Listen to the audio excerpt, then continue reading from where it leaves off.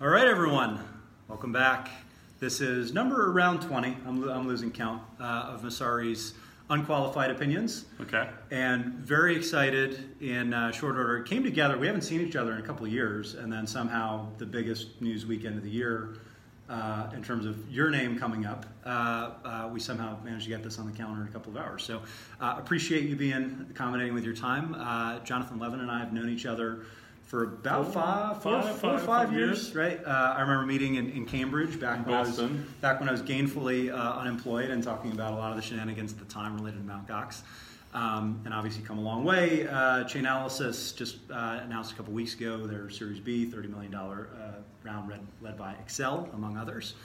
But more recently was part of the conversation related to a controversy with Coinbase and their acquisition of Neutrino. And namely, we had heard that the data model from Chainalysis and other blockchain analytics vendors had recently changed, and Coinbase may have made that acquisition of Neutrino, at least in part, due to some of the policy changes that you guys made.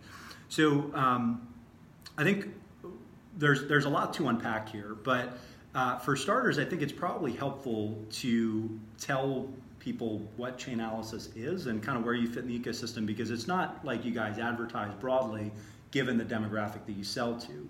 So where is the company today, and you know, what is kind of the core suite of services you guys provide to exchanges or you know, just other folks that need compliance solutions for Bitcoin or other blockchains? Yeah, sure. So essentially, the mission behind Chainalysis is completely unchanged since the beginning of the company.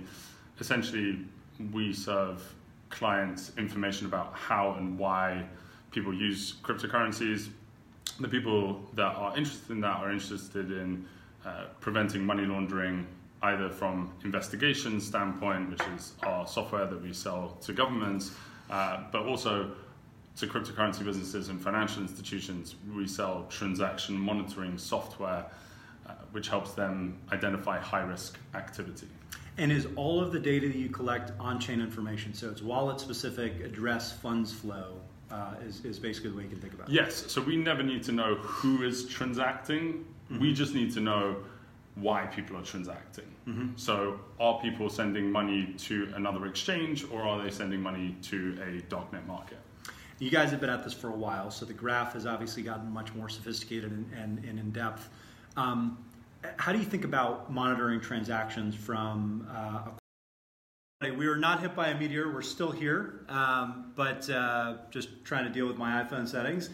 Joni saw me put the do not disturb sign on, so I can vouch for that. I'm not sure exactly what happened. So you guys track explicitly blockchain transaction history. You've developed quite the social graph over the years.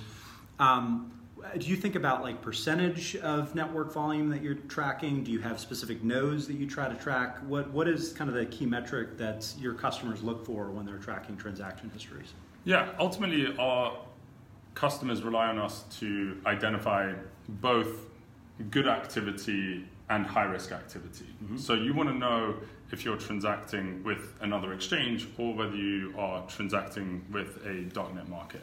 And we can identify thousands of services that are used by people who use cryptocurrency to tell you why people are transacting. And so we benchmark ourselves on knowing a certain amount of information about fund flow. Mm-hmm. Ultimately, in, for example, say something like Bitcoin, we can identify a counterparty on either side of about 80% of transactions. And I guess the primary focus when it comes to AML is how many of those transactions ultimately make it to the dark web marketplaces or are just completely off the books, things that move from a Coinbase wallet outside of the mesh or into a dark wallet that you guys are not necessarily familiar with. Yeah, so essentially it's actually the responsibility of our customers to have their own risk appetite. Mm-hmm. So exchanges will determine what types of services are they uncomfortable about, what are their thresholds, and we allow them to make those determinations. Right now it's just Bitcoin? Have you guys factored in other blockchains? Because that was another thing that kind of came to light was at least Coinbase was ostensibly looking to cover more blockchains and they were looking to do it more quickly. and it was one of the reasons for Neutrino. You guys have been historically focused on the Bitcoin graph in particular because that's where all the money has been. Yeah. What's the next step in terms of other blockchains? So we do support other blockchains as well. So we are supporting Bitcoin, Bitcoin Cash, Ethereum, and Litecoin. We are also launching products for stablecoins that are out in the market. That's both for our KYT product, but also for investigation software. KYT being Know Your Transaction. KYT being Know Your Transaction. And I think that's a little bit of maybe a misunderstanding of what types of transaction you guys collect. It's address specific. You guys aren't looking for actual customer information. Yes, we know. It's much different than KYC that you'd have from a compliance vendor that's looking for your passport and everything else. Yeah, I say KYC plus KYT equals a comprehensive compliance program for cryptocurrency. But we do not cover the KYC element. We don't collect who is transacting. Mm-hmm. What we are trying to do is give cryptocurrency businesses the ability to understand why their users are using cryptocurrency, what other services they're interacting with. And look, this is never going to be popular necessarily with like the hardcore libertarian crowd because your forensics are good enough that you can trace back transactions to, I guess, individuals or companies, but you know, at scale, you can help law enforcement or others identify the people. So we actually trace back to service level attribution. So which exchanges are people using in their transactions? We actually don't identify the individuals. That's on the exchanges. The exchanges are regulated with anti-money laundering regulations where they have to know their customer. They have to be able to identify their customers and report suspicious activity. So when law enforcement use our product, they may identify which exchange was used in a particular set of transactions, and then they are then served legal process to understand which individual was responsible. But the onus is on the exchange to actually identify those individuals. That information is never shared with Chainalysis. Now, where the rubber seems to meet the road here is in the terms of service, this concept of give-get data licensing.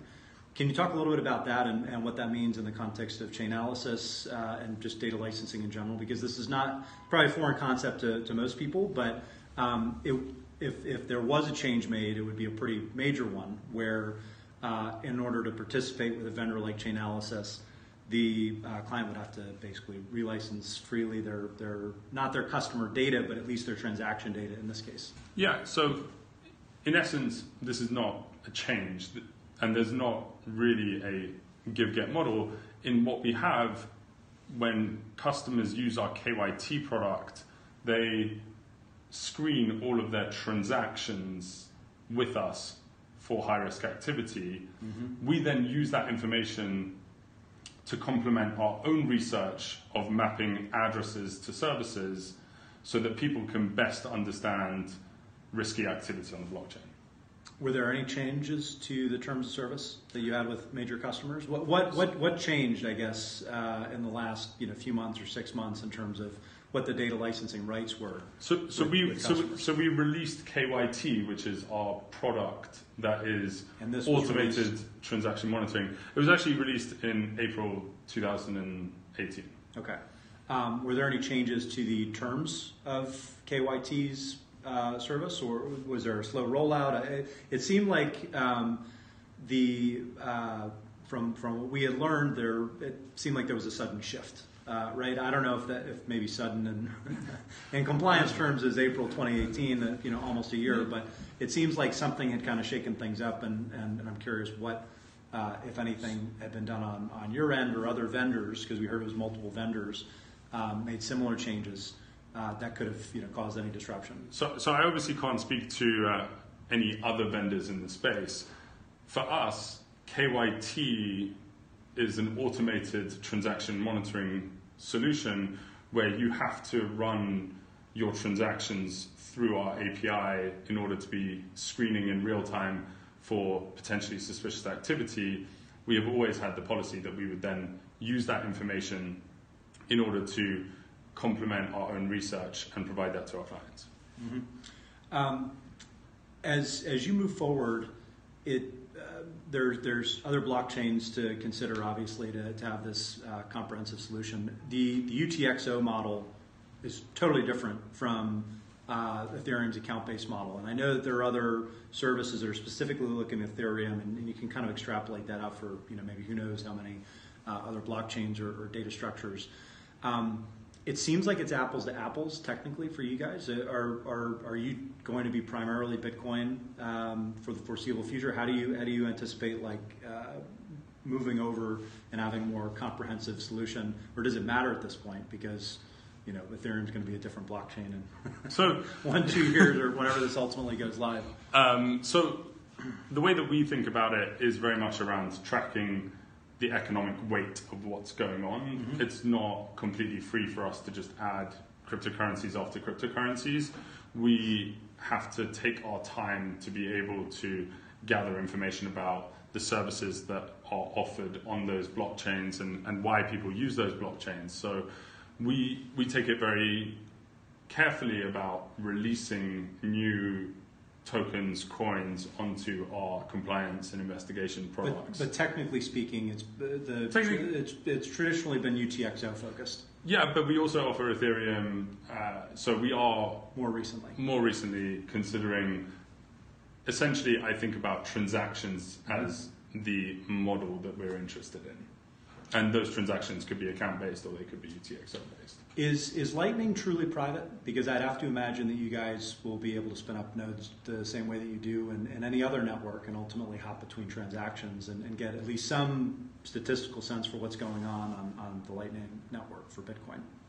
So I think that any type of transactions that you're making on public blockchains has information that's contained that people can understand somewhat of what's going on. And Lightning's no different to that.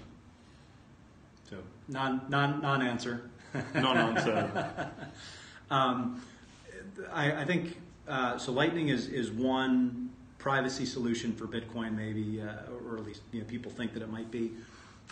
There are ultimately other blockchains like Zcash that have a hybrid approach where you can look at view keys or shielded addresses. Yep. And then you've got others where folks are talking about totally obfuscating transactions. As you rank order privacy solutions, what would make the life of a vendor like Chainalysis most difficult, right? So from we can probably come up with a workaround here to this is basically impossible to track. How do you think about the some of the proposals that are on the table for Bitcoin, whether it's confidential transactions or Dandelion or a few others, or Zcash or something like Monero, where you've got ring signatures embedded into the core protocol? Yeah, so it's pretty tough to rank order them because there's not a universal comparison that you can make between these different things. They're architecturally very different and will have eventually different ways that people can gain insights. Ultimately, the more information that is actually contained within the blockchain, the easier it is for people to understand what is happening on those blockchains. But I can't think of a very good way to advise one privacy protocol or another. We look at all of them. Is that something that poses a risk to Bitcoin or any other asset when it comes to an acceptance standpoint within regulated financial entities? Because if you had a truly anonymous currency, I think what people don't understand, maybe we've been behind the scenes a little bit.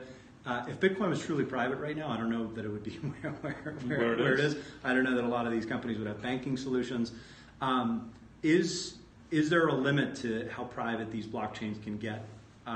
Maybe not in the long term, but in the medium term, where they still can become accepted in even a limited extent by regulated financial institutions. I'm not sure if it's just the degree of privacy. It may also be the rate of adoption of those technologies and what sort of market opportunity and risk profile they represent. I think in a lot of ways you might also have a situation where there is a lot more manual compliance effort that you would have to do in order to be able to justify that you understand where someone's money came from in those protocols.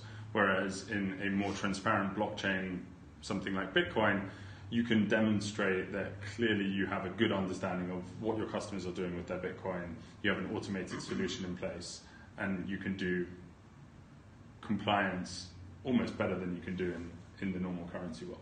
If you have something like Dandelion, though, and every single transaction by default is starting to hop between a few different nodes, one of which might be a Chainalysis node or another analytics company, but it's still getting obfuscated, right? And by design, it should be going through different hops every single time there's a new transaction, so you can't necessarily pinpoint these transactions. So we only deal with, for compliance, we deal with address level. We're looking at value transacted between different addresses. But if with the KYT product, for instance, right? So a transaction from Coinbase, a user decides to withdraw funds, it bounces between multiple wallets. You don't ultimately know where it ends up, so you can't get that last mile the way that you maybe previously could. And maybe historically a user might have been able to use some obfuscating scheme or technology, but if it's done by default, now you can't really flag suspicious transfers nearly as well, and you can't very easily even track wallet-to-wallet transfers between entities that might already be surveilled or analyzed, however you guys define it in your in your marketing language. I would say surveilled is probably a fair word. But how does that break the value of some of the solutions, particularly on the AML side, or is it just a best efforts initiative for you, where you're still able to monitor outflows and inflows and kind of net flows, and put the onus on the exchanges themselves to finish the rest? I mean, ultimately, this is an industry problem. We need to show to regulators and the financial institutions that we have good ways of preventing the abuse of cryptocurrencies by illicit actors. And so if the industry is able to come up with standards and can convince regulators and banks that this is the appropriate amount of effort, we have a decent amount of insight into how and why people are using cryptocurrencies, we'll see cryptocurrencies and financial institutions continue to get closer together, and you'll see sort of more of the institutionalization of crypto. Final question. You've talked about entities a lot, right? Not tracking individuals. I can see not tracking individuals that are clients of an exchange necessary. So you're not peering through and getting personal identifying information about an exchange's or a wallet's customers per se. Yeah. But I have to imagine that you have a pretty robust list of individuals with known addresses, particularly if they're reusing addresses or if it's just known from something that you could scrape on the web. Do you track any individuals and whale accounts, or is it truly just a business surveillance solution? Because it strikes me there's a lot of value to be had if you can also de-anonymize certain individuals. So we do track different sort of types of activity on the blockchain. We've demonstrated that we can understand cyber criminal networks, as well as show big hodlers, or not the individuals who sit behind those accounts, but rather these are accounts that have sat for a long time with a decent amount of Bitcoin in. That's information that's on the blockchain for everyone to see. So we do track that. There is a certain amount of information that's also on the web that anyone can look at. Where's Chainalysis in a few years? Chainalysis is going to continue to understand the most about how and why people use this technology, and I think that will continue to build trust that cryptocurrency is a good way to transfer value across the world. Johnny, thank you so much. Good to see you. And thank you all for those that are tuning in for part 2. I ran 10 blocks to make this meeting on time because we got a tight window. So thank you for dealing with the sweat and the two different takes that we had here. We're going to edit this, and we're going to make it nice and neat, and be available for podcast consumers in just a short amount of time. So if you missed the first part, there is a part 1 preamble of a few minutes that actually gives a little bit of context, so you're not going to get at the beginning of this episode. But we're figuring it out as we go along. I believe this is probably going to be the last Unqualified Opinions beta episode. We've got some new processes in place for next week, and we're going to be streaming this out and professionalizing it a bit. Maybe get a second iPhone. Thanks to some excellent guests like Jonathan, who can give real time advice and make a lot of sense. Like, why don't you just get another fucking iPhone? So thanks again, and we'll do this soon. Next time you guys have an announcement, or there's just a major controversy that you guys get tossed in the mix over a holiday weekend. Why don't we just chat more often? Yeah, that works too. We'll do the next one off camera though. Okay. All right, guys. Hope you enjoyed it. Until next time. Peace.